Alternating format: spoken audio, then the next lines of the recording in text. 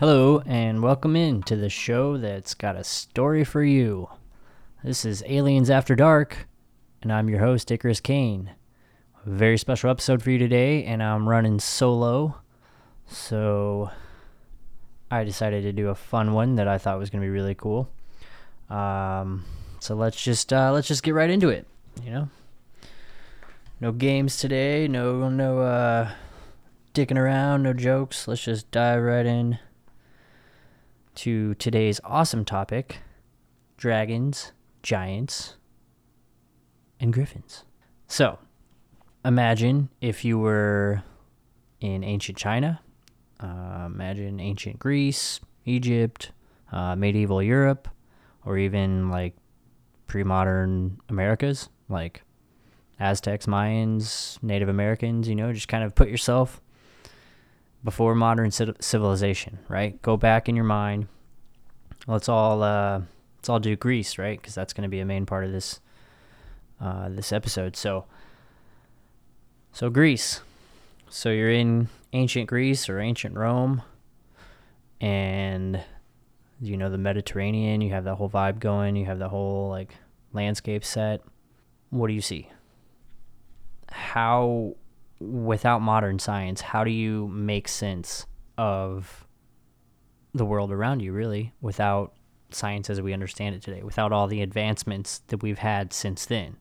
All the understanding and knowledge that comes with, being born in the 21st century as opposed to being born, in ancient times, in BC or BCE, whatever.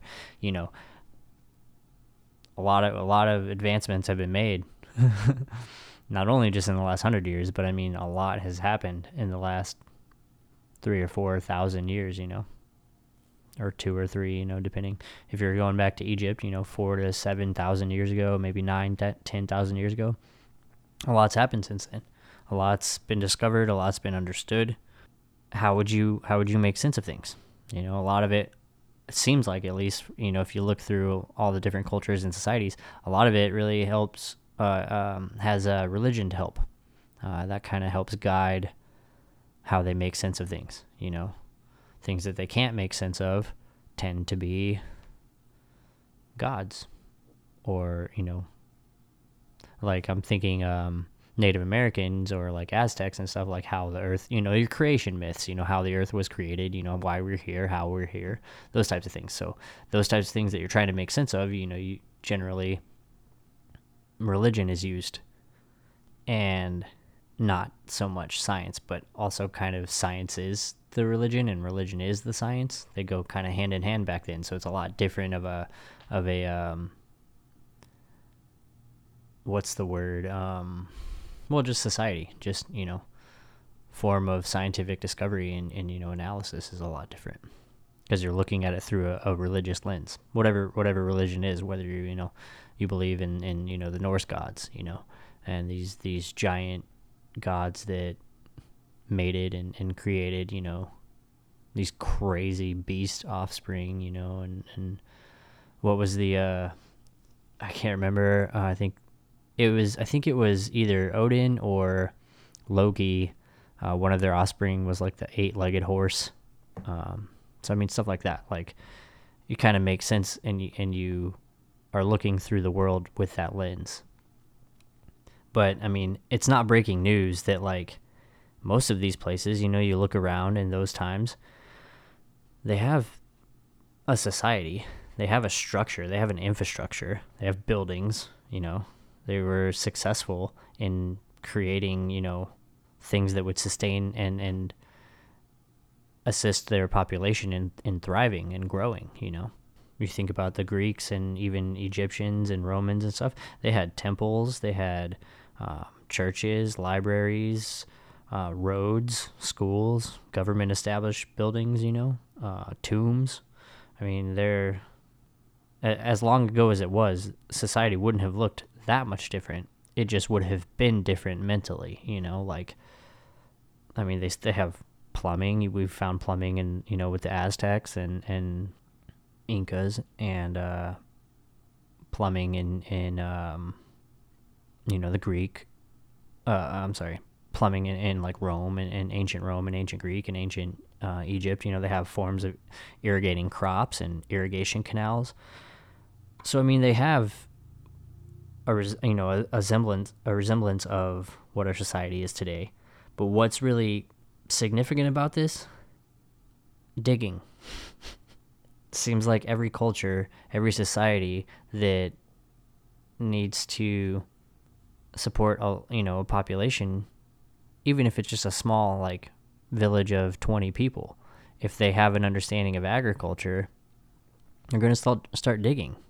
And when you get into a bigger society, they have to dig deeper and dig more, and they build bigger tombs for, more important kings, And so what happens? Imagine for a second, if you were a part of one of the groups working that was tasked to build the pyramids, or, in Egypt, or in Central America, or, wherever, China, wherever. Well, what's the first thing that's done? But, after planning and stuff, of course, you dig.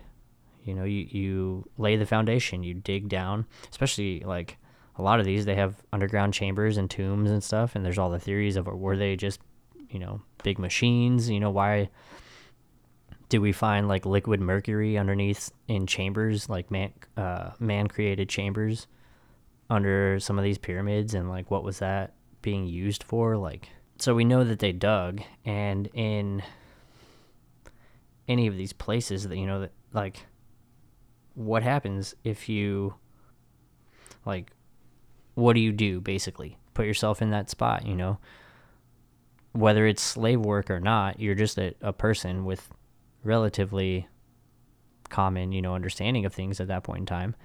What do you do if you find a fucking giant tooth? Or like a big a big femur bone that's just like massive, or a fucking skull. Like, what if somebody finds a skull? What do you fucking do with that shit? Like, how do you make sense of it? I mean, I'm sure people back then, like, skulls aren't it's not a foreign object. Like, they know it's a skull, been around butchering plenty of animals, and life seems kind of more graphic back then, and more a little like violent, I guess. But they have a better understanding of those types of things, or not, maybe not better, but it's definitely easily like identifiable that it's a skull, right? Teeth and eye sockets and those types of things, nostrils and stuff. So, but they're fucking massive, Maybe they don't know that that's a femur bone, but they know it's a huge fucking bone, whether it's an arm or a leg. Like, that doesn't really fucking matter. It's huge, So, without a modern understanding of dinosaurs, how would you make sense of those types of things, like a mammoth skull, having never even seen an elephant before? Like, according to one of these books that we'll get into in a minute that I read for this, the author states at one point, like, the Greeks had never even seen elephants. Like, they had never been to Africa. You're not traveling around the world. There's no internet or television that you can watch BBC and see a fucking kangaroo in Australia and never have to go there. Like, I mean, and even more than that, even further than that, you can't go to a zoo back then and really see some of these wild creatures from across the planet. You're not going to see a polar bear. You're not going to see a kangaroo. You're not going to see all these different types of things. I think there are some recorded instances in Egypt where Cleopatra would bring up, these wild, magical creatures and beasts, and from I think East Africa, like just really south, because Egypt was, northern Africa and a lot of desert area. They didn't have some of the same animals. So I think it was like a really big deal that she brought giraffes to, what's the main city in Egypt? One of the main ones, like the capitals. Gosh, this is terrible. Alexandria, or Thebes. Memphis, there we go. So, she brought some of these animals, some of these exotic animals, but that's just from the south, that's an area they were able to travel south and trade and do those things. And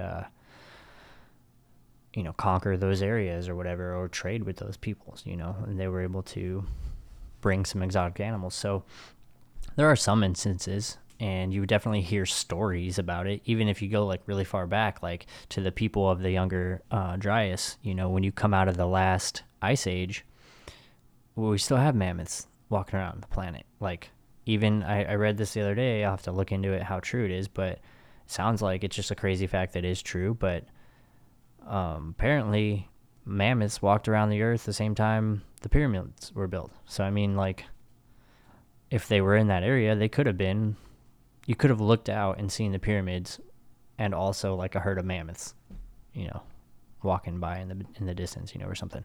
But I have to look into that to see how accurate that is. But in the Younger Dryas, there were people, and there were still some of these extinct megafauna. So you think of like woolly mammoths, woolly rhinos, cave bears, the giant cave bears, giant sloths, the American lion, the giant horse, the giant deer, the giant, all these animals that are like, megafauna. And a lot of people don't know that there was like multiple types of all these animals. Like maybe not all of them, but I mean, like, there was like 4 different types of mammoths, and like I think back then there was even like 7 different types of elephants. Don't quote me on that, but there was more types of like animals in each species. We had an American lion, we had the saber-tooth, like a couple different types of saber-tooths.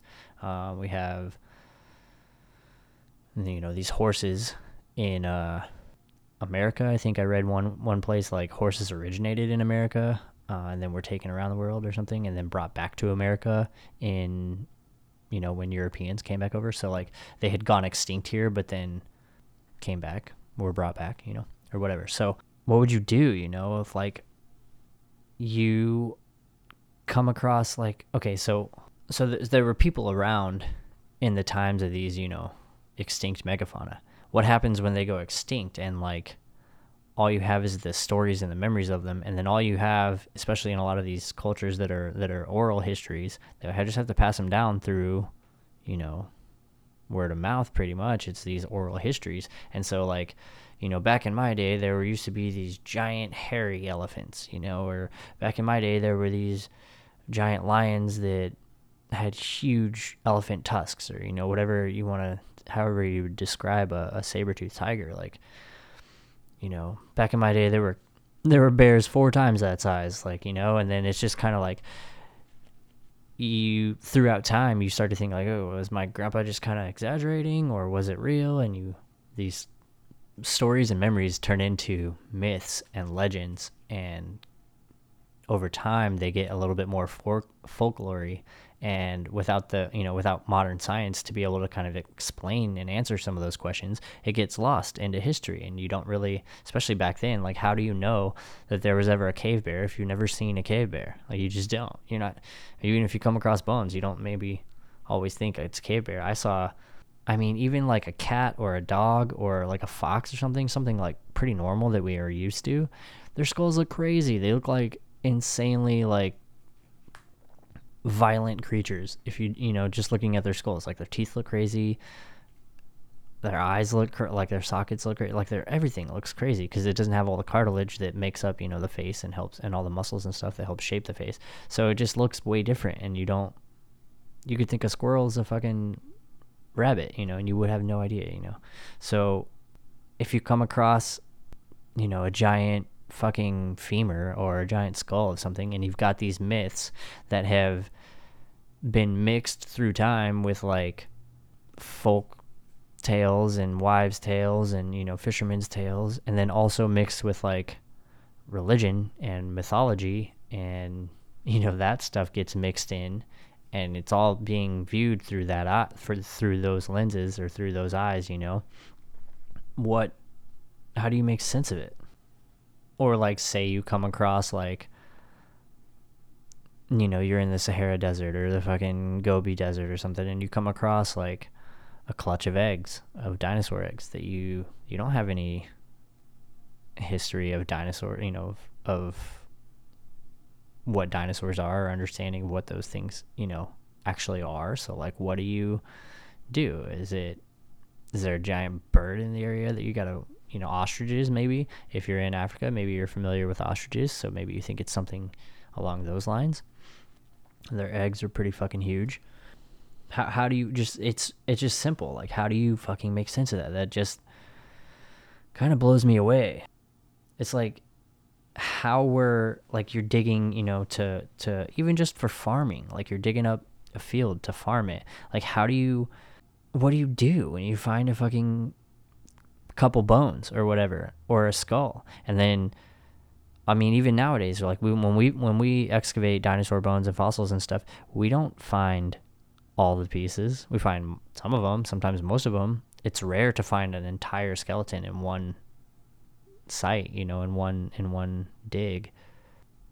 What happens then? What happens if all you found was a femur? And you can probably all see kind of where we're coming from with this and where we're gonna go. But what do? How do you don't even have every piece of the puzzle. You don't even know that you don't have every piece of the puzzle. Maybe you find a bunch of bones and it's just not all of them, and you don't know that. You think the picture that you've created, you've kind of put the puzzle together, or I guess maybe not puzzle pieces, but maybe more like Lego pieces, because they can kind of fit together however you think that it looks like they fit together, if that makes sense. So if you have like a bunch of bones and you can like make a figure that looks like something that you're familiar with, even if you don't have all the pieces, it may just be like, oh, okay, well, that's what that is, and to you, at that time, like, and you wouldn't even know that there were like, 10 more bones to this creature about a foot deeper than where you went. You know what I mean? Like, you don't even know. So you don't always like get the whole picture, and you have to, I guess, just through history and through time, it ends up perpetuating some of these myths and some of these stories that really just kind of permeate it in a society and grow and evolve, through time and through history. Again, with the assistance of like, things like myth and religion and philosophy, even like just different types of things that kind of evolve over time because of our advances in scientific discovery and understanding. Or even then, like, what if you found 2 different sets of bones and you put them together as one creature? Like, you can, what if that's happening? And so you have parts of like a T-Rex, and then you also have like parts of like a Brachiosaurus, and you don't really know that those are 2 different animals. So then you put something together that looks like maybe one huge animal, but you're like, man, this thing's scary, whatever you created, because you don't know, and even how would you tell the difference? So that's kind of our topic for today. That's kind of our story. We're going to get into a lot of like deep researched shit now and just kind of like go into some things, but I'll tell you a couple stories. This is a good episode for you guys, man. I really hope you enjoy it, because I love this type of ancient stuff and dinosaurs and fossils and just how their stories and the ideas and images of them have like evolved over the years, and that type of stuff is just fascinating. And then it's also like, we're gonna get into some good stuff. Like, I hope you guys are excited, because this is a fun episode. So let's talk about the Cyclops, or the giant. We'll probably do a whole episode on a giant or a Cyclops in the future, but basically just go home and Google a mammoth skull and, look through some. They can pretty quickly look like a giant skull, and if you've never seen an elephant before, you're not going to have any reference of what those tusks are for, or you're not going to have any real like comparison to help you, understand what that skull is of. And woolly mammoths, woolly mammoths, and woolly rhinos, like, they were all over Asia, Europe, Africa, like, they're all over the place. So if you come across a skull in a cave or something, and it's just got like, looks like one big giant eye socket, you know, what are you going to do? What are you going to, how are you going to make sense of that? And you look to certain things, like, or for example, you see a bunch of bones sticking out of a cliff, or, you know, the side of a, you know, in the sand in Greece or Rome or something. And a lot of those times, you know, people would see those and they would be like, oh, that's the bones of Achilles, or that's the bones of, you know, insert god here, you know, or mythical creature or mythical beast or whatever. And so, like, they can get kind of just assumed, like, oh, the things that I believe in are true, and there's the physical evidence over there. I don't have the fucking machinery, equipment, or understanding to dig those out. You know, it's the side of a cliff, like, you know, it's the side of a fucking, it's in the ground, you know, or whatever. And so it's like, I'm not gonna go dig it up, but that's the fucking bones of Achilles, or, you know, the knee of Achilles, you know, whatever. And so that's how these things kind of get explained. So basically the I guess not so much assumption, but kind of like a theory, I guess that's the best way to put it, a theory on where Cyclopses came from is that somebody found an old mammoth skull, and it looks like it has one big eye socket in the center, and there you go, and it's huge. So, you know, you get giant. And we already have like tons of like myths and lore about giants. Like, I mean, you look at, like I mentioned earlier, you look at Norse mythology, Greek mythology, even in the Bible, there's mentions of giants. You have the Nephilim, and you have, what's his name? Goliath and his tribe of giants, you know? And so you have these different like texts and different times where they're mentioned in history that kind of corroborates everything, and kind of like, if you step back and you look at it, and it's like, oh, well, they're saying it over here, and they're saying it over here, and they're saying it over there. And other things like the flood have been proven to be at least most likely, like that all of these different places have a flood myth. And no, that doesn't mean that the entire earth flooded at once, but could all of these places have flooded and they not know about the other places and think that they were the only ones left, and then write that into their history because they were the ones that survived and nobody else did? And you see where we're going. Like, it's easy to make that mistake. And so you really have to step back and think, like, we think we are so advanced right now, but what are we not seeing and not looking at that's like right in front of us pretty much? But, you know, that understanding won't come for 100 years or 500 or 1,000 years, you know, whatever you want to think, you know, whatever you want to say. So that's kind of how Cyclopses, they think that's kind of how Cyclopses come into myth and lore, and how giants have kind of been, or stories have been made about, you know, giants and stuff. So that's kind of where they think this comes from. So what about dragons? This one's really awesome too. First of all, kind of a crazy thing, but a little side note.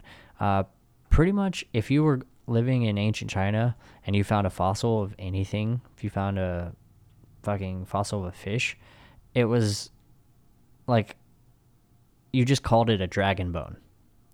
Like, any fossil was just called a dragon bone. So that's just what they called fossils. They didn't have a word for it. At some point, somebody saw a skull or, you know, whatever, and thought it was a dragon bone, and then everything that they dug up out of the ground, that anybody dug up out of the ground, gets called dragon bones. So that's kind of just a little side note. But let's go to Austria, and let's get in our time machine and go back to the 1300s. Let's take you on a little story, a little journey through about 500 years of one dragon, I guess is the best way to put it. But I'm going to give you a little teaser. We will take a quick break. This is going to be a long episode, so we may have 3 breaks today. But let's take a quick break, and we'll come back, and I'll really get into this story because this one's really cool.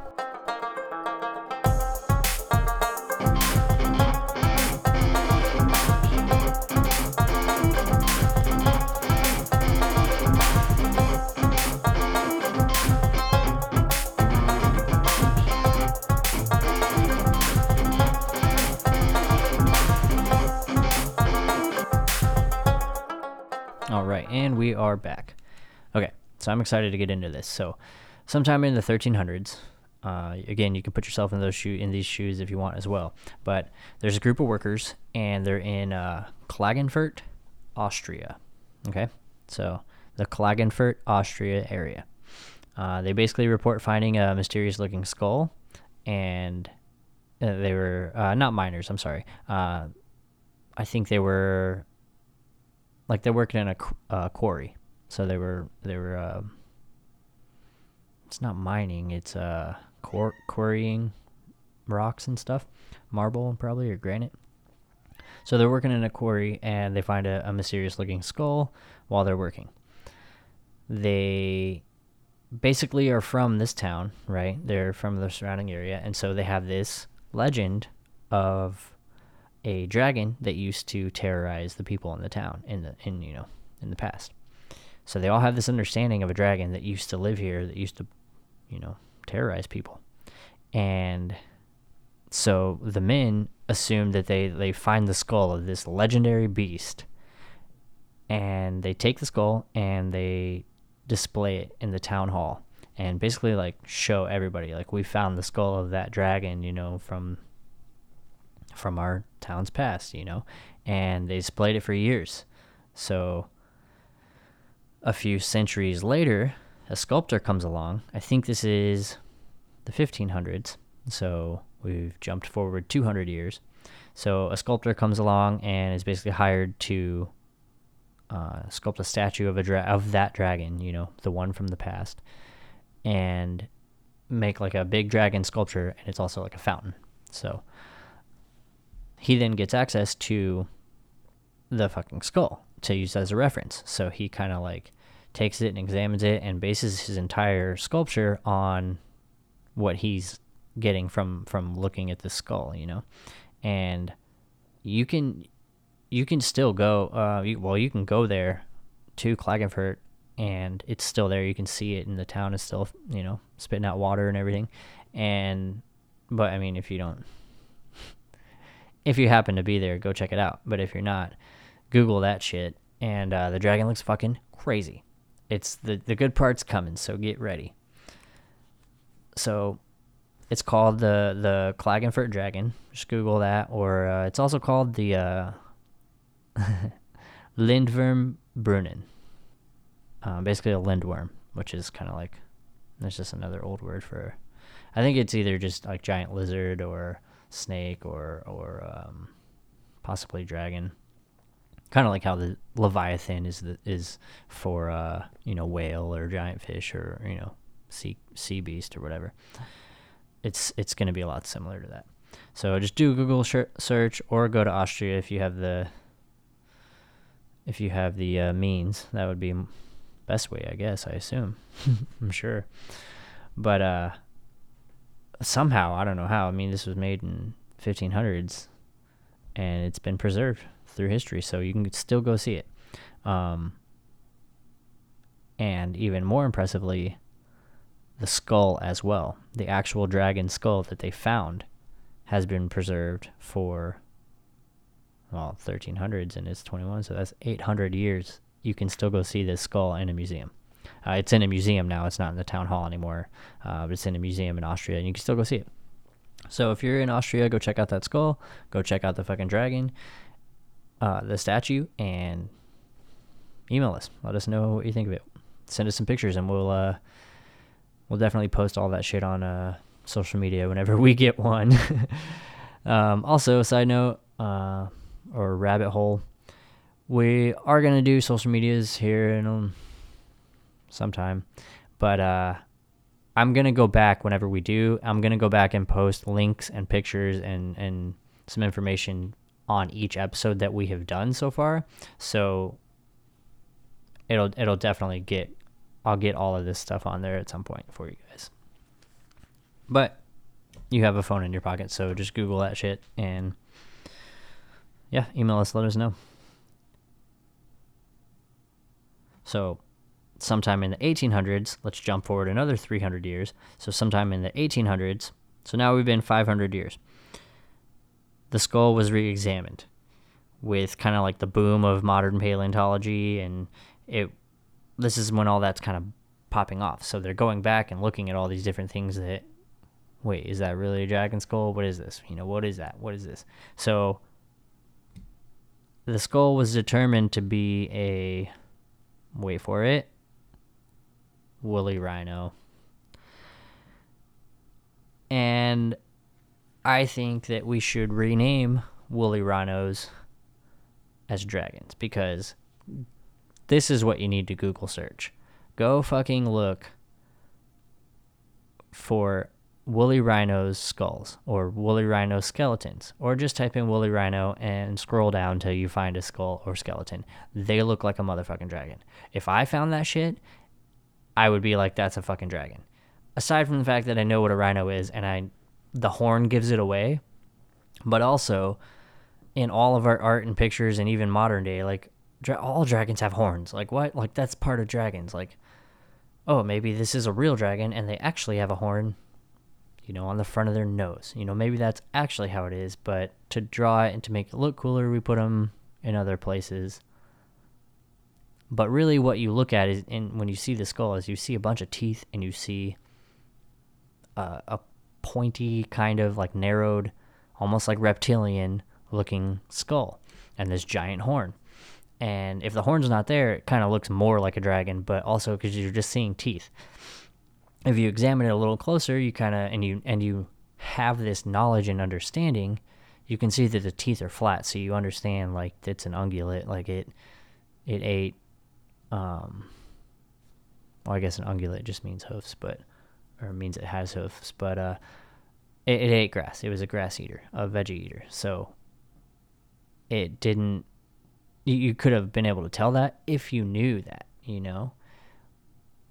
when you just see it, you just see a lot of teeth and it's huge. And then if you look at even the whole skeleton, like they have them in museums and pictures all over Google, like those things are fucking scary looking. Like even the whole skeleton, it's like got shorter, stubbier legs. So it's kind of like, looks like, I guess, like a big crocodile, like how a crocodile stands up. Maybe that's how it walked, and it just never really went into the water, but it looks like a fucking giant dragon. Like, I'm just saying, that was so fascinating to me. So go look it up, check that out. It's going to be a lot of fun to like see and look through those pictures, like what woolly rhinos really looked like from just the skeleton, like the skull and skeleton, the skeleton.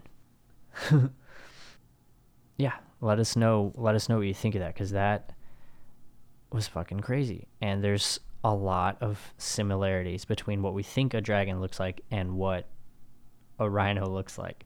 And I think that's funny because basically we used a real creature to get to an imaginary creature, but then we used the image of the imaginary creature to determine how close we are to the real creature. And that's kind of confusing, but like basically we took a dragon, we took something, found something, thought it was a dragon, and then we used a dragon picture to determine that what we have here is not a dragon.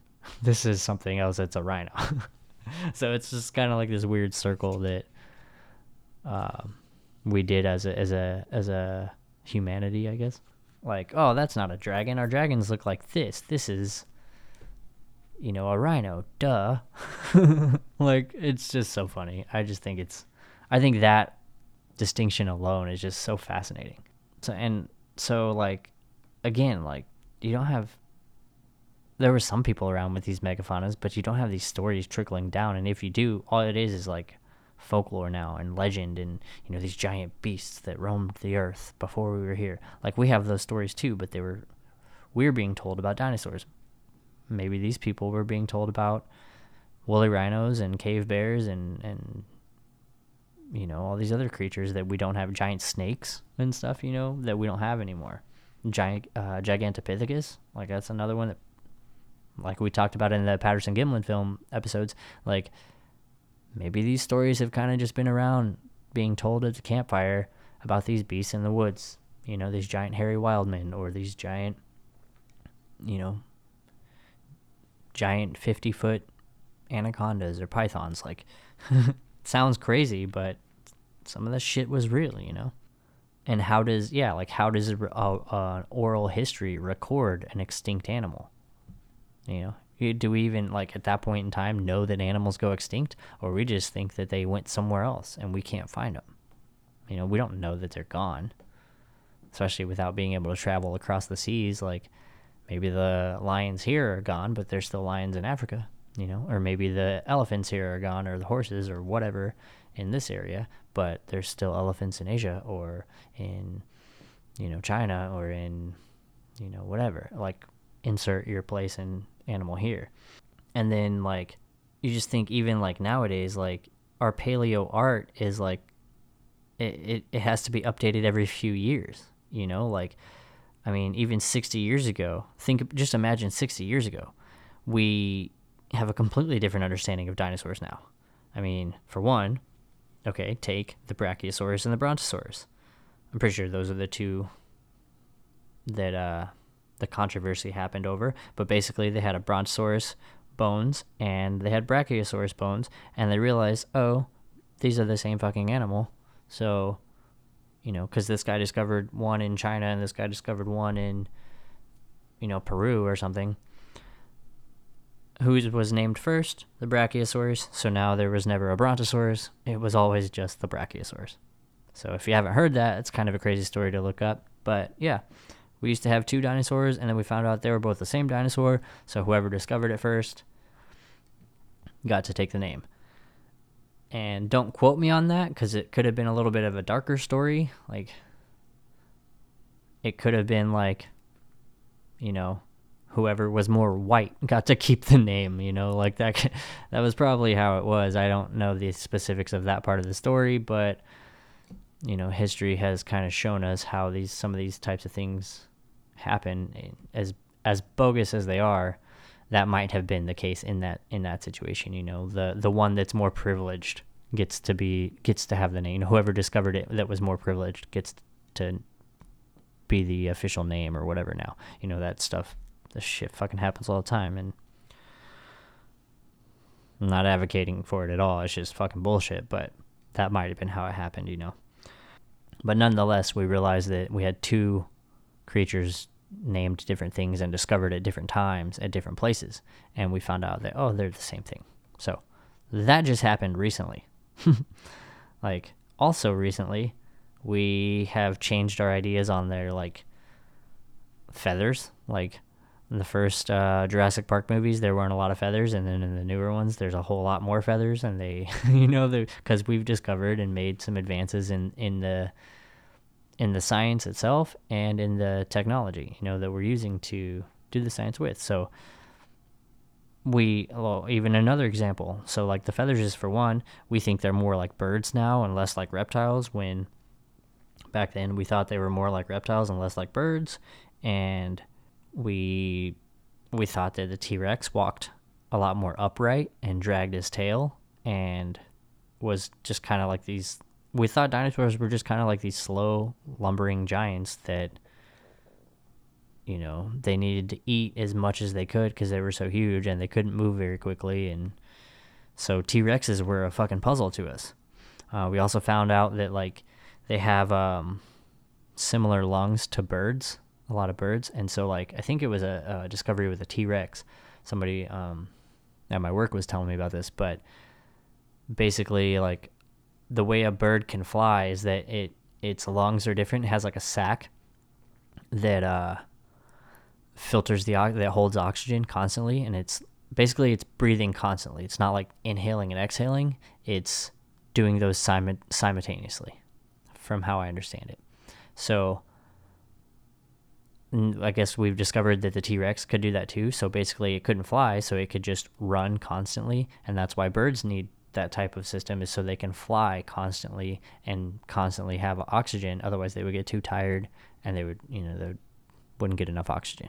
So I guess now the thinking is that T-Rexes were able to pretty much just run as long as they wanted to hunt something or to chase something. They were constantly getting oxygen, and their breathing was a little bit different, more similar to birds. So also, I know in some dinosaur species we found evidence of like a crop like a bird has. Like they have like, you know, the rocks in that spot that kind of breaks up the food and helps them digest it and stuff. So if I can remember correctly, maybe it's been disproven now, but if I can remember correctly, we found evidence of dinosaurs having a crop.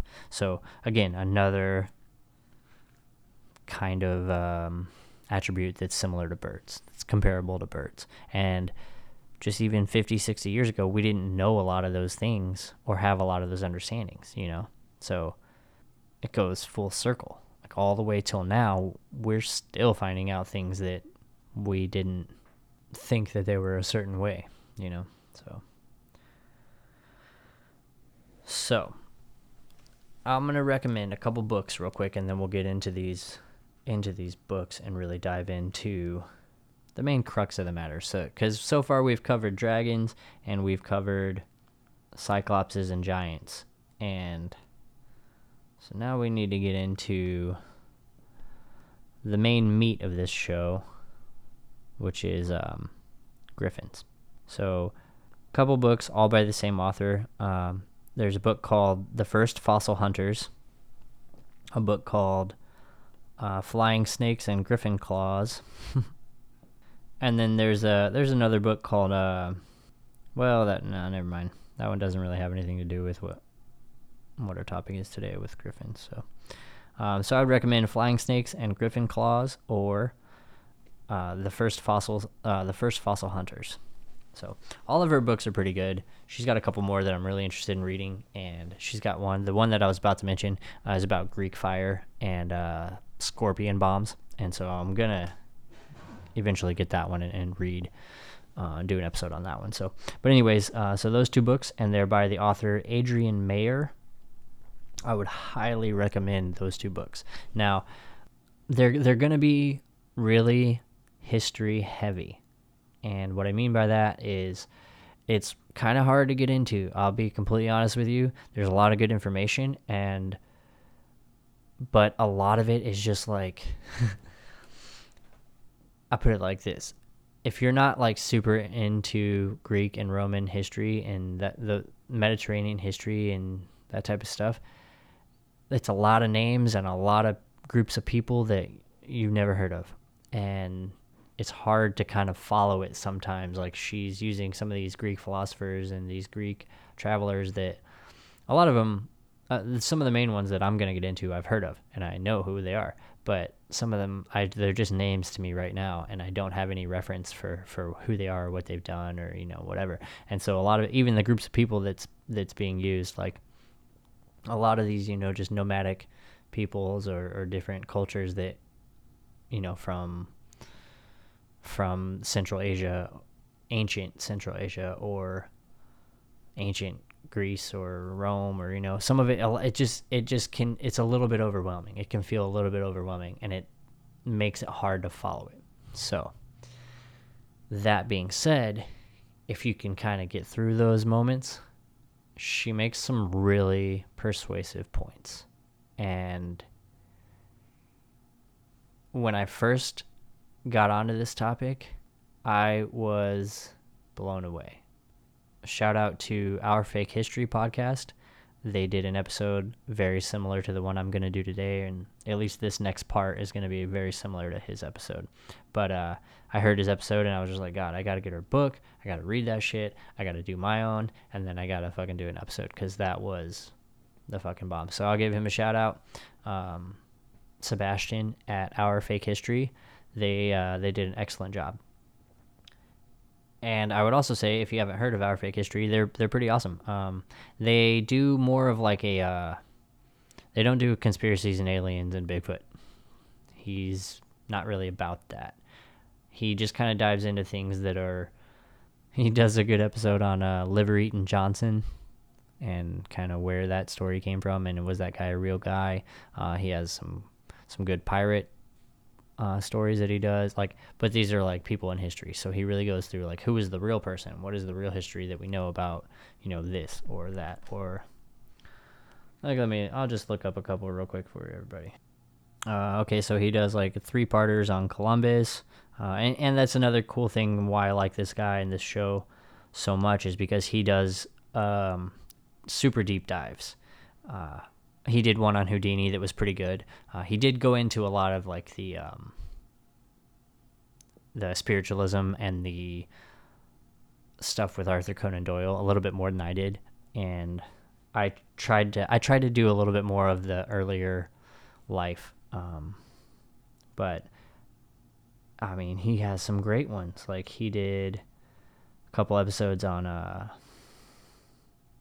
the Library of Alexandria.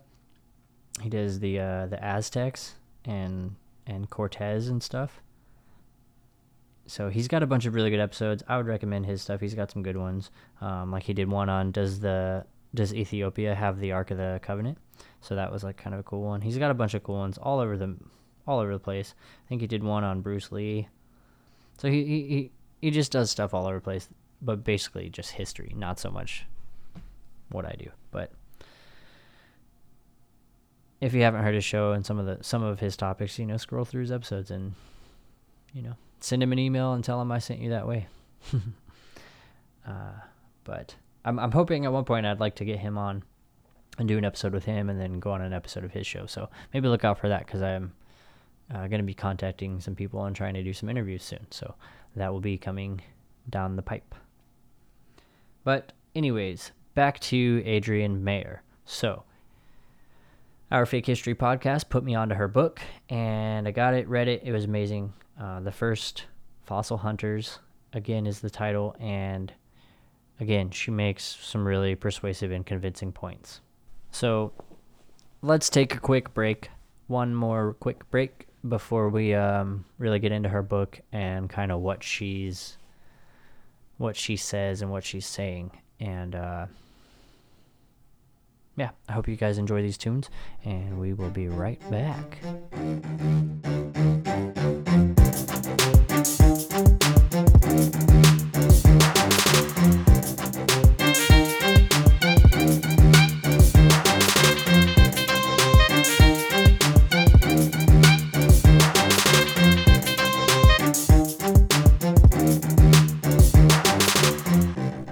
All right, and we're back. So let's just dive right back into this. Adrienne Mayer, in her book, she makes a point that places with large fossil deposits are also usually areas that have a rich mythic history kind of surrounding them. So you think about like places like the Mediterranean with the Greek mythology and Roman mythology, and then you have places like Central Asia and even like Central America. I'm sure it gets, these fossil related myths, if that's, I guess, the best way to put it. And just like we discussed, paleo artists had to kind of use their imagination along with the most current scientific understanding of the natural world, i.e. anatomy and locomotion and animal habits and so on, and come up with what they think the creature might look like. So even like nowadays, it's hard for us to do that. We didn't used to put feathers on them, but now we put more feathers on them because we've discovered that they most likely had feathers. At least specifically, certain species have been preserved, and you can tell the feathers and almost the pigment, like we've even got ways to kind of see what pigment it might have been, and really just kind of because of the advancements in our technology, we've been able to rework our understanding of what we know about dinosaurs. So the creativity is really just, it's up to the artist's discretion at a certain point. Like, all you're given is the bones, and you got to try and figure out how this creature actually looks. And things like colors, things like fur, how the fur actually looked, all cats' skulls are pretty much the same, right? Like, but we have a bunch of different types of cats. So, like, I mean, if you think, like, I'm talking house cats, like, I mean, I have, like, an all black, just a regular short-haired black cat. But then there's some black cats that are just super fluffy, or the color's not important, but, I mean, how do you know if, okay, I have two skulls of cats, of house cats, they're the same breed, right? Imagine they're the same breed, so the skulls look pretty much identical, but one cat was a tabby and one cat was a calico. It's like, how do you know those things? It's really up to the artist's discretion. And so we're going to have to constantly rework those things.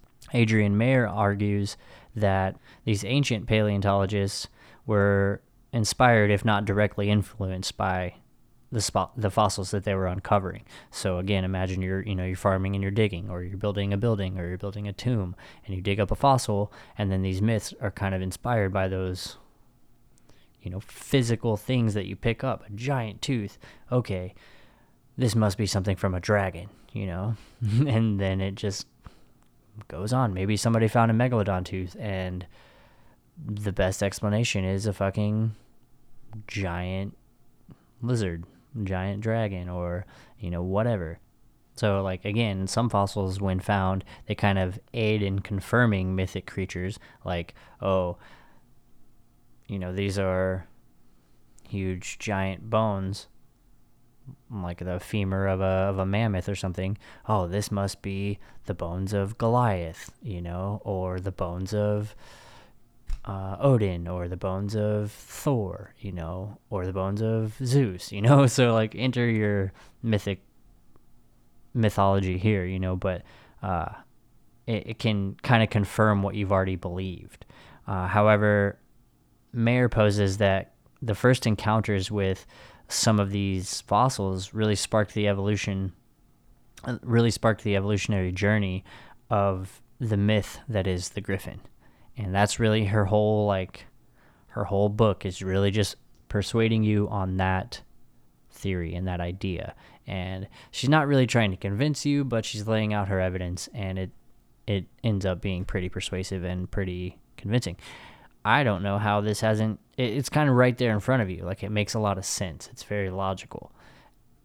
I don't know how it hasn't, kind of already been understood beforehand, but she's the one who's kind of laying this out. And when you step back, it kind of seems like oh, duh, that makes sense, but she goes as far to say that all the early art, sculptures, and stories and writings about the griffin were pretty much just first attempts at describing a real creature. The first attempts of paleontology, the first attempts of paleo art, and so what the fuck is a griffin? Let's just drop an F-bomb. What is a griffin? What actually is it? If you kind of picture it in your mind, at least described by ancient peoples, right? It's the body of a lion, the head and beak of an eagle, and a lot of times it's depicted with wings, and sometimes with it has bigger ears, or big ears that kind of I wouldn't say rabbit ears, but they're kind of like that, maybe deer shaped ears. So that's kind of it has a lion's tail, lion's body, an eagle's head. It has feathers around the head and chest area, and wings. So there's some depictions with wings, some without, but usually, obviously, if it has the eagle's head, it's going to have the feathers and then the beak, of course. Now, this is important to know because in her book, she makes this distinction about the griffin. So all of the early writings, or pretty much all the writing that we have on the griffin, comes from the Greeks and the Romans. A lot of the cultures that we think, or that she thinks the griffins came from, the griffin myth or legends came from, are oral histories. So they don't have any written languages or anything written down. Maybe some cave paintings, but and definitely art, but no specific written language. And there's one that I'll get to in a minute that we'll go into a little deeper on. So again, this is extremely important, but Mayer points out that the Greeks and the Romans didn't write about the griffins like they were a mythical creature. At least not the same way that they wrote about other mythical creatures. They wrote about them like they were real animals. They were just exotic. So, for example, Pegasus. So this is a hybrid. It's a hybrid animal. It's like the griffin. It's a bird and a horse, or a horse with bird wings. And the Pegasus was the offspring of Poseidon, or possibly a gorgon you may have heard of, named Medusa. So they thought that Pegasus was possibly the offspring of Medusa, but there's some tellings that say, most tellings I think is what it is, that say that they thought Pegasus came from Poseidon. So it's also thought to have supernatural powers, mainly that of being able to fly. Now, another example is you have the Chimera. And the Chimera is a crazy looking fucking animal. When I read it, I pictured in my head the giant scorpion beast, and that's not the Chimera. I didn't actually look up what the giant scorpion beast is called, but anyways, the Chimera is something completely different. It's a lion head. It's just hard to explain. So it's a lion goat beast with a snake tail. So it's basically a lion's head and body, and then on the back it's got like a goat head coming out of like its back, right? It's like center of its back.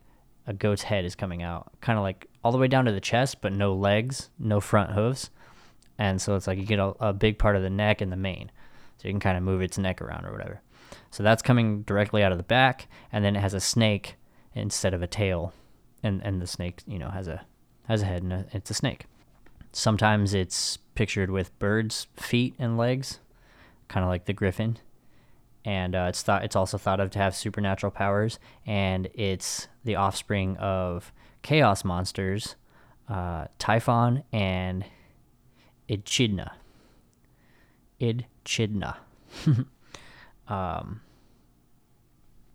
And so that's like the origin of that thing. It's this crazy beast that came from these chaos monsters, Then you have the Minotaur.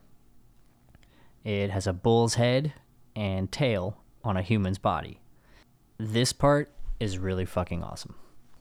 So first, before I get into this, just go look up some pictures of the Chimera, this lion, goat, snake beast. It looks fucking crazy. They draw it in a lot of art, and there's a lot of statues of it, and it just looks like a fucking crazy fucking beast, man. I don't know how you come up with that, but I guess if you have some chaos monsters and they have an offspring, you can kind of imagine what it is.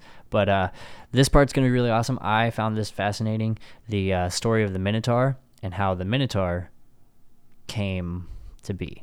So I'm basically just reading from Wikipedia, but I've heard this story multiple times, so this is just kind of to remind me. But after ascending the throne of the island of Crete, Minos competed with his brother as the ruler.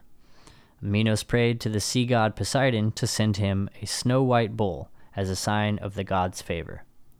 Minos was to sacrifice the bull to honor Poseidon, but owing to the bull's beauty, he decided instead to keep him. Minos believed that the god would accept the substitute sacrifice. To punish Minos, Poseidon made Minos' wife, Pasiphae, fall in love with the bull, the snow-white bull. Pasiphae had a craftsman, Daedalus, fashion a hollow cow, which she climbed into to mate with the bull. Now, before we go any further, Daedalus may not sound super familiar, but he is the guy who is the father of Icarus. He's also the guy who made the shoes with wings for Icarus so they could escape the labyrinth, which he also built. We'll get into that in just one more second, but at some point he built the labyrinth, and at some point later down the road, he was imprisoned in the labyrinth, and him and his son had to get out, so they created, he invented the shoes with wings, and they could fly. That's a rough retelling of that story. We can get into that some other time, but for the purposes of this. So that's who Daedalus is, the father of Icarus. So, back to Pasiphae. She mates with this snow-white bull from Poseidon, and she bore a son named Asturias. Asturias, the Minotaur. Pasiphae nursed the Minotaur, but he grew in size and became ferocious. As the unnatural offspring of a woman and a beast, the Minotaur had no natural source of nourishment, and thus devoured humans for substance. So Minos following the advice of the oracle at Delphi, had Daedalus construct a gigantic labyrinth to hold the Minotaur. Its location was near Minos' palace. So I thought that was fascinating. I love all that stuff. So again, you have another mythical creature that had origins in supernatural, or had like a supernatural origin. It's a woman and a beast from a god, or two gods, or two chaos monsters, or they have these specific origins. When it comes to the Griffin, no such myth or history was created for the Griffin in Greek culture or in Roman culture or in any of these. It's just like in history, when you see writings about the Griffin, Mayer points out that there aren't really any stories in the Greek mythological canon that really feature the Griffin. Nothing about its powers, nothing about its origins again, and instead it's just treated like an exotic animal. Again, like from a faraway land. The Griffin shows up in works of historians, it shows up in works of travelers, geographers, like people who make maps and have been traveling around, so that's where its legend is showing up, its myth is showing up there, not so much in like the Greek mythological canon, or the Roman mythics, and stories and stuff. So right there is an important distinction that really just comes from kind of taking a step back and looking at it and seeing like, oh wait, they're not writing about this creature the same way they're writing about Pegasus or the Minotaur or centaurs or the Chimera or Medusa, or I can go on, the Kraken, or these types of that might not be as much as Greek, but like it's not getting written about the same ways as some of these other creatures. So again, all of these writings that we get from the Greeks about the Griffins are coming from historical writers or travelers, or people traveling to different lands, trading and hearing these stories, right? So it's important to note that in all of these writings about the Griffin, the author, whoever is the author, is always careful to situate them in a specific geographical location. So, for example, where do lions live? Where do where do elephants live? Where do kangaroos live?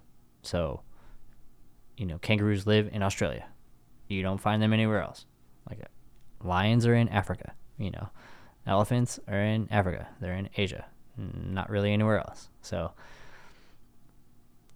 it's right away, it has a similarity with how we treat other animals. Giraffes are in Africa. Griffins are in, East Sidonia.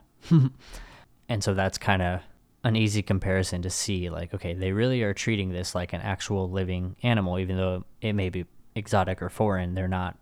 It's not here on a daily basis, but, like you can't just go out and find a Griffin anywhere. It has a, basically, so the story goes, or the legend goes, that the Griffin lives in a vast desert of Central Asia, and it basically just guards gold. It lives there and it guards the gold. The Greeks were the first to hear about the Griffins from a group of people called the Scythians. And no, it's not a group of dark Star Wars lords that are out in ancient Egypt, or ancient Central Asia. It's a group of nomadic people. The Scythians were a nomadic people in Central Asia, and they were basically horse people, and not the way that centaurs are. They were basically master riders. They pretty much lived on horseback, and they roamed a huge area. I have it written down somewhere, but they pretty much had a territory from Ukraine all the way to Mongolia, all the way to like Western China, pretty much. Like they had a huge area that they traveled in, and I think one of the main places was a place called East Sidonia, and that was like one of their eastern lands or whatever. So they're master writers. Again, they don't have an oral or they don't have a written language, so they only have a oral history. But even though they didn't have any written language, they did have art, and they did have ornate objects and swords and jewelry and pots and things. Like, they were really experienced or proficient metal workers. So they had swords, they had jewelry, they had things of gold, and they had a lot of these things that had griffin art and griffin artifacts, griffin designs on their pots and their swords and their blades and their handles and their jewelry, and all this stuff is gold, and a lot of it depicts griffins, right? And so some of the earliest known griffin art comes from the Scythians. So you have this group of people called the Scythians. They live in basically modern Kazakhstan, is kind of, we'll get to that again in a minute, but that kind of area, from Ukraine to Mongolia to China, like that whole area, they covered it. So now enters the picture a Greek man named Aristeas. He's the first to go that far east in the Scythian territory, and he goes to a place called... Actually, I'm not sure. Okay, so he headed east. I don't know if he went to east, like the farthest east territory of the Scythians. I think he just went far east, and he went to a Scythian territory called East Sidonia. Or I think it's what he called it. I'm not sure if that's what it was actually called, but he called it East Sidonia. So basically, he hears a... legend of a griffin, and the Scythians tell Aristeas about basically a fierce lion-sized predator with a wicked curved beak, the beak of an eagle, and they had to fight the griffins to get their gold. That's kind of what the griffins protected the gold, and they had to fight them to get some of it. It's the first time that griffins show up in writing is from Aristeas' travels. So later comes a man named Herodotus. I'm going to possibly do an entire episode on him, but maybe not. But I guarantee we'll mention him throughout some of these episodes, because he's around. I'll put it like that. I'm pretty sure I've mentioned him before on a couple episodes, but if I haven't, I will again in the future. But he was known as the father of history. He was also known as the father of lies. He's kind of a guy, he just kind of wrote everything down, whether it was hearsay, whether it was just myth or lore. He kind of just wrote down everything that he wanted to. He controlled the media, I guess is the way to put it. But it's basically, a lot of his shit was just kind of like... I'll put it like this. It's understood that he's both the father of history and the father of lies. So you have to kind of take his words with a grain of salt and really investigate, is this something that's true, or is this something that's not so true? Like, he has some writings on Atlantis, and people kind of like, you can't always trust what he's writing, so... But basically, pretty much the same thing. On his travels, he travels to the land of the Scythians, and he hears a story of the griffin. And basically, he explains it a little bit differently. But there were these people called the Aramazpians. And they are one-eyed men who fight griffins for gold in basically the Far East deserts. So there's a little bit different of a story here. They're no longer... Before it was told that it was the Scythians were the ones fighting for gold. Now it's these Aramazpians who were like one-eyed men, maybe cyclopses, fighting griffins for gold in a Far East desert. So it's getting pushed to a different location, but it's a little bit further. It's still Far East. And it turns out, there's been some analysis and some work done on this, but it turns out that at least this time, Herodotus was most likely reporting honestly. Basically, they've analyzed the words and some of the language that he used to tell this story and some of the syntax it matches up with ancient Asian, Central Asian dialects and stuff. So they've kind of proven that he was most likely telling the truth on this story. So a few centuries later, you get to 77 AD, and it's the height of the Roman Empire. You have a guy named Pliny the Elder, or Pliny the Elder. Pliny, at this point, publishes his first 10 books of the natural history. It's basically an encyclopedia. It's basically describing every single thing.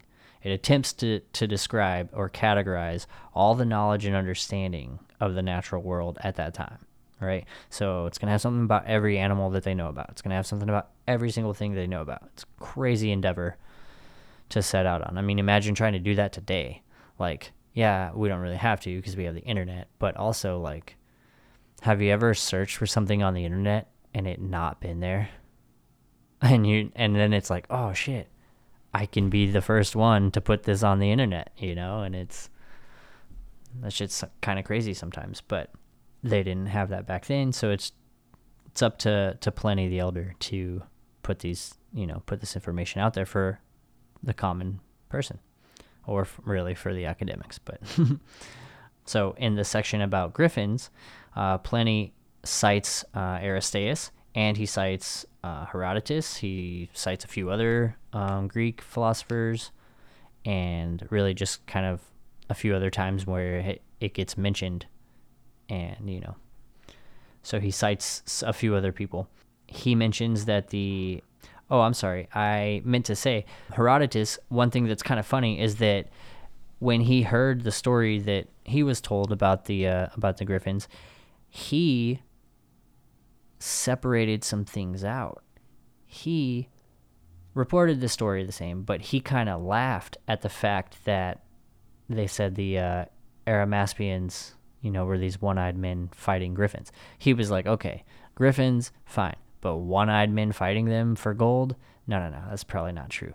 The griffin, yeah, it's an exotic animal from, whatever, but the one-eyed men fighting them? No, I don't know about all that. So he kind of makes a distinction there with like, oh, well, this part's true, but that part's not, and the part that's true is the griffin part. So that's kind of the important part there. So when we get to Pliny the Elder, he mentions the Arimaspians, the one-eyed men fighting for griffin gold. He mentions them again, and this is kind of also where we get the first mention of griffins' nests.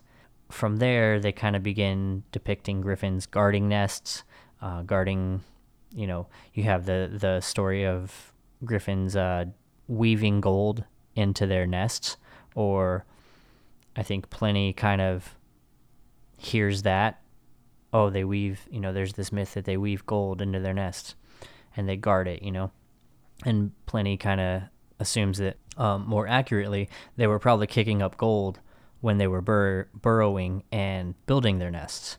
And that's kind of where that weaving the nest with gold comes in, and he kind of like makes that distinction a little bit, like, if I can remember correctly, if that's the right person that did that. But basically he kind of like, oh, well, they must have been burrowing, so that's how they get the gold in the nest myth, And then next comes another Roman guy who I am now a huge fan of just because his name. And if I have another child or another pet, I will name them after him. Enter a man named Alien. If you haven't heard of him, don't feel bad. I hadn't either. I knew about Pliny the Elder and Herodotus and Aristeas. I had never heard of Alien, which I should have given his name. Anyways, he comes in and makes the distinction that about griffins that basically they live in the mountains and near gold, in the Far East, in these desert areas. They live in these mountains, and they're not there protecting gold. They're there protecting their young. Animals don't protect gold. They protect their young. So then he gets kind of some more stories, and basically it's not people fighting the griffins anymore. It's people sneaking around the griffins' nests and searching for gold in the night. And if they can get away with their lives, then they've got two prizes, their lives and the gold, and he also kind of describes the colors a little bit in more detail. So he says like they have a big red chest, black ridge, like feathers or black going down the back of their head and their back. I think he had black tipped beak. He really kind of goes into like the descriptions of what it looked like and the color and the size. There's even stories of like, if you can steal one of the chicks, you can sell it, you can make money, but there's no way any adult can take on, or there's no way any man can take on an adult griffin. That just won't, you won't win. And kind of like as the Griffins legend grows from there in lore, a alien is trying to kind of separate the fact from the fiction or the myth, and ultimately attributing what he knows about real animals and kind of dismissing the unnatural qualities or the ideas about the griffin. So he kind of really just, again, wild animals don't guard gold. Of course, now we know that griffins aren't real, right? Then where did this come from? Where are we getting this? I've never seen a David Attenborough special on griffins.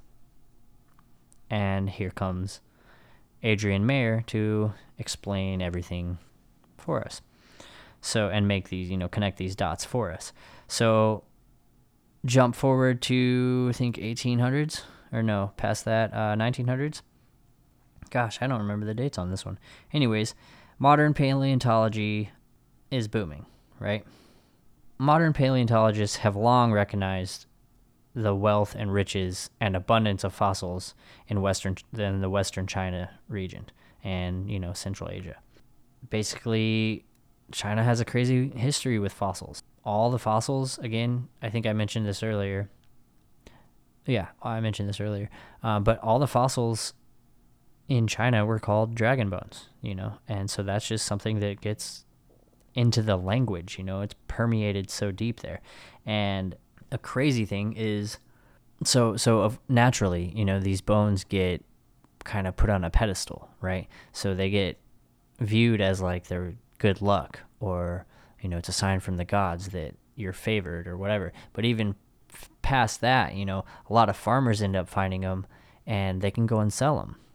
They're thought to have magic powers or,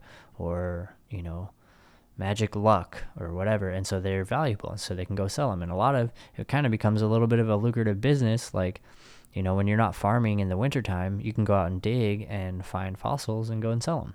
And so in a lot of apothecaries and, just medicine shops and drugstores, they start selling all of these dinosaur bones or dragon bones or extinct megafauna bones, and it just like gets into the society, and everybody's just, the word for them is dragon bones, So in 1885, it was reported that 20 tons of fossils came out of the Chinese drugstores. And that's not to mention like the tons that didn't come out, you know what I mean? Like, and that's not just being sold. I mean, like, when I say come out of China drugstores, I mean America brought back like 20 tons of fossils just by purchasing them in apothecaries and drug shops and different places like that. Like, it was so abundant there and permeated in their society that you didn't have to go do an excavation and do a dig. You could just go to a drugstore or a shop and find some and buy them and just, take that back with you. So, those types of things happen. So now enters a man named Roy Chapman Andrews. Some would say good guy, some would say not a good guy. I'll let you decide. So Andrews hears the news and kind of gets excited for an adventure. He hears these stories and about these crazy dragon bones and these fossils coming out of Chinese apothecaries and drug shops, and these fossils that have been coming out of China and Central Asia. And so he gets excited, of course. He wants an adventure, and he plans an expedition to China.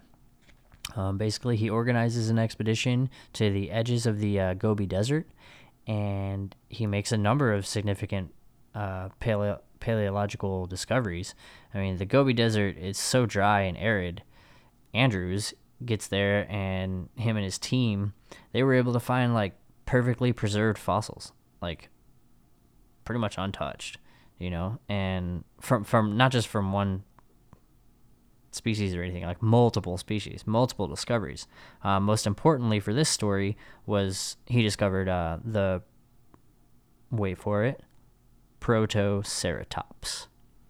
It's a four-legged dinosaur about 6 to 8 feet long, with a unique skull that has kind of like a ridge that like flares out towards the back, and, or perhaps most importantly, it had a huge curved beak. Basically, just imagine a triceratops, a little bit smaller and no horns, and there you go. So if you haven't already, or if you're not already, get your damn phone out and Google that shit, because a Protoceratops skeleton looks insane. To an average person, without modern scientific understanding, like, it's a four-legged animal the size of a lion or a tiger with a beak, Like, if I'm out there and I never knew about dinosaurs, like, not a lot of, like, imagination needs to go into it to think, like, logically and come up with a griffin. It's not like that. It looks like a griffin's skeleton, If you don't know about dinosaurs, but you know about griffins, or even if you don't, right? So imagine you don't, right? You don't know about dinosaurs or griffins, and you find this thing, and you have to figure out what it is, and it's perfectly preserved. So, like, you have all of the bones exactly how they're laid out. That's what's kind of crazy. Like, some of these, they didn't need to wonder, like, how do these fit together? Are all these bones the same animal? Are all these bones here? Am I missing any bones? Like, some of them were perfectly preserved, laid out the way the animal died, just the bones, And so you get an immediate picture of what it is, and now you have to think, what did that animal look like with meat and fur, or feathers, or scales, or whatever? And that's not an easy thing to do. So you obviously can see where we're going, but it makes a whole lot of sense, like kind of how I mentioned a minute ago. Like, it's very logical that this is kind of the way things happened. This is another, like, extremely significant find on this trip to this story specifically, is the discovery of perfectly preserved dinosaur eggs. And not just that, perfectly preserved dinosaur eggs still in their nests, perfectly preserved. This is the first time dino eggs are ever found or just discovered, like, we haven't found those before. We found fossils, but we never found eggs. So this is, like, huge. And so here's a little side note, but, like, at first it was thought that so they were finding a lot of nests and a lot of eggs and a lot of fossils, just a lot of different types of fossils, a lot of Protoceratops, a lot of different other species, and a lot of eggs and a lot of nests. And so at first they thought all of the eggs and nests were from those Protoceratops. But later they kind of realized and found that it was a number of other species as well as the Protoceratops. The eggs were multiple different, or not just Protoceratops. But Andrews comes back to America. He's a hero. He basically, I think he ends up being the president of the, oh man, what did he do? He did a bunch of things. I think he was like president of Smithsonian or Natural History Museum, something like that. He's famous, he's the guy who discovered dinosaur bones in the Far East, he discovered eggs and Protoceratops and all these other creatures, like, so he's just famous. So I mentioned earlier, some thought he was a good guy, some thought he was a bad guy. So China and a lot of Chinese people view on Andrews is pretty negative, kind of actually quite the opposite. They feel like he exploited China's, like, chaotic political climate, and basically just, like, they felt like he should have never taken all the fossils back to America. They should have stayed in China. And so they have this kind of sour taste, like, you should have never been allowed to do what you did, but we had other shit going on, so we couldn't keep an eye on your ass. And so because of that, China was like, no more, like, that's not going to happen again. And so they kind of closed off their access to fossil hunting and paleontology to outsiders. So, I mean, I'm sure they still did plenty, internally, but nothing, people weren't coming in from America, certainly. So it wasn't until the 1980s that China kind of loosened its grip on the paleontological excavations. In 1986, a joint expedition was carried out by China and Canada and produced pretty much more of the same, tons more eggs, tons more protoceratops, all the shit, nests, everything. There's another one called I can't remember the name. It's like a Saccosaurus or something, or Saccotosaurus, something like that. Named for its like big parrot beak, so it's a little bit more rounded, if that makes sense. So those were found a lot, and like so much to the point where like there's one quote that's like, it's a ridiculous amount of dinosaur bones, or it's a ridiculous amount of fossils. Basically, it's hard to not find one in the Gobi Desert if you're looking. So Mayer points out that this particular expedition was the same place that it was thought of to be ancient East Sidonia. So that's extremely important. This is the eastern edges of the Scythian territory. One of the main crux of Adrian Mayer's argument is that the ease at which these fossils were found. So with the wind shifting the sand and an area with low vegetation, as well as, it's arid, it's dry, it's not a lot of erosion, not a lot of water to kind of feed bacteria and help things decay. So, you don't have a lot of that, as well as the surrounding rock being pretty crumbly and soft. So it seems kind of hard to not find fossils in this area, and that's kind of one of her points. Like it was kind of easy for people to find them. You didn't have to be like, to have all this like equipment to be able to dig down and find where these bones are. You could just kind of walk out and stumble across them pretty easily. Also, because of the area, a lot of these fossils ended up being found in like really dramatic poses. Like a lot of the protoceratops were found standing on all fours, or even like standing like back on two hind legs, so like two legs up, two legs down.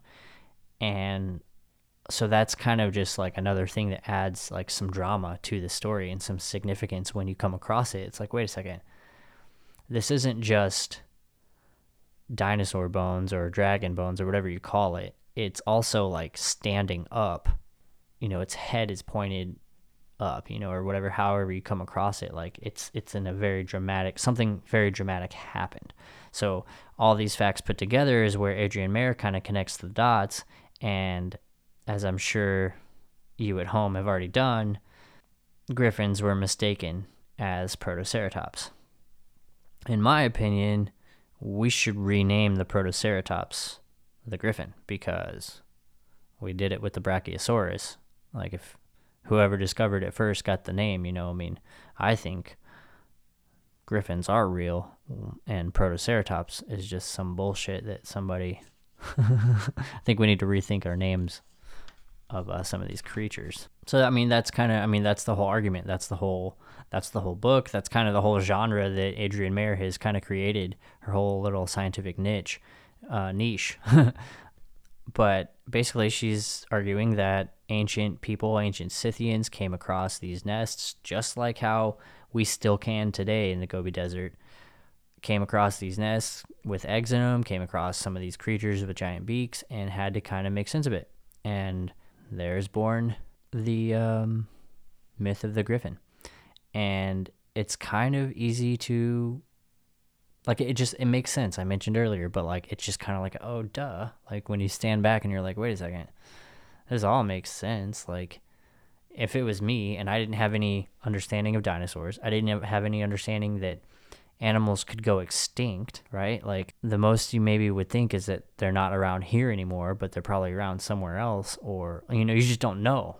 Some things you just don't know, and you just kind of accept that, like we do today. I just don't know for sure if there's aliens out there, like you keep going back to like, I just don't know for sure if insert your faith here or whatever, like whatever you're like choosing, whatever you're believing in for this specific topic. Like we don't know for sure if coelacanths are extinct, but we're pretty sure, like that type of thing. Like some things you kind of assume, but you're not 100%.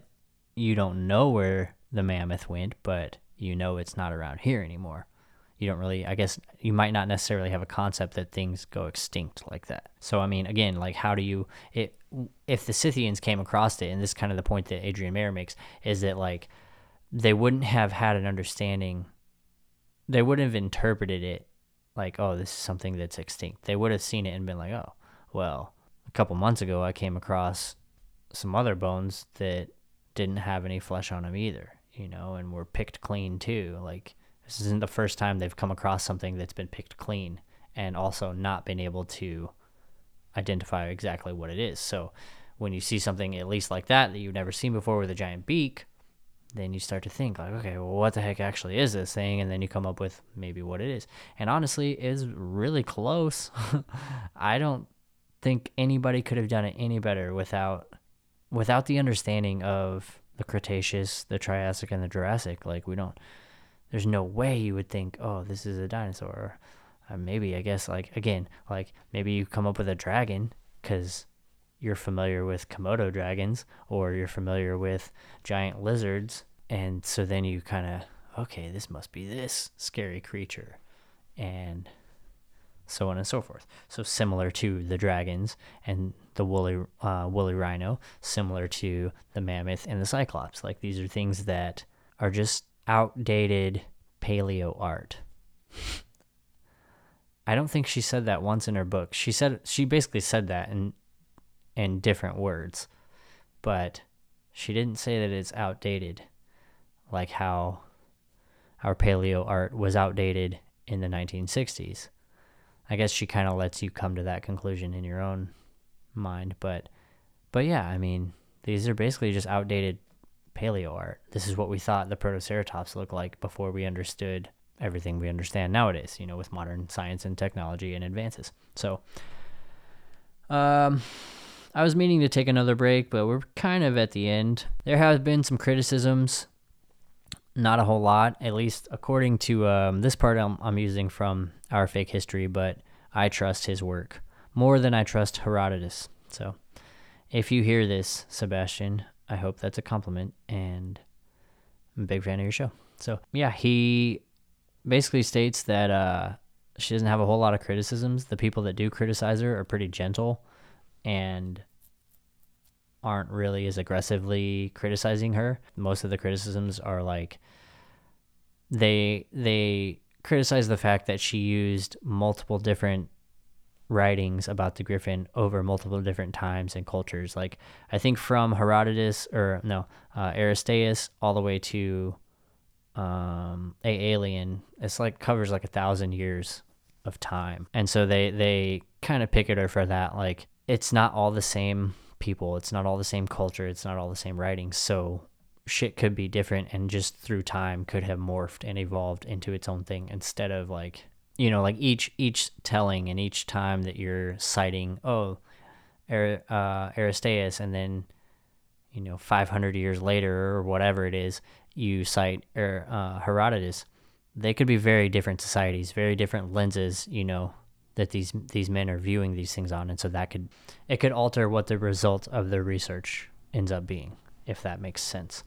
So, but again, like I said, from according to Our Fake History, it doesn't. There's some criticisms, but it really just, a lot of people just kind of end up agreeing in it. I feel like it's kind of the same thing that I've been saying this whole time, but you just step back and you're just like, huh, yeah, that makes perfect sense. Like, there's no reason to argue that I don't have the exact proof to 100% prove without a shadow of a doubt that that's how it happened, but that certainly makes fucking sense, and I can't really argue against it right now, So maybe someday we'll have some more technology to update our current understanding. I'm sure we will, but like maybe it changes what we even think of as a Protoceratops.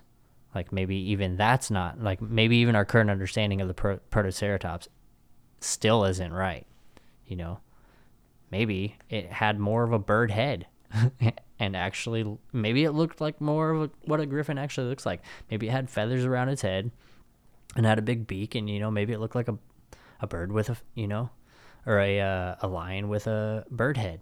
Like,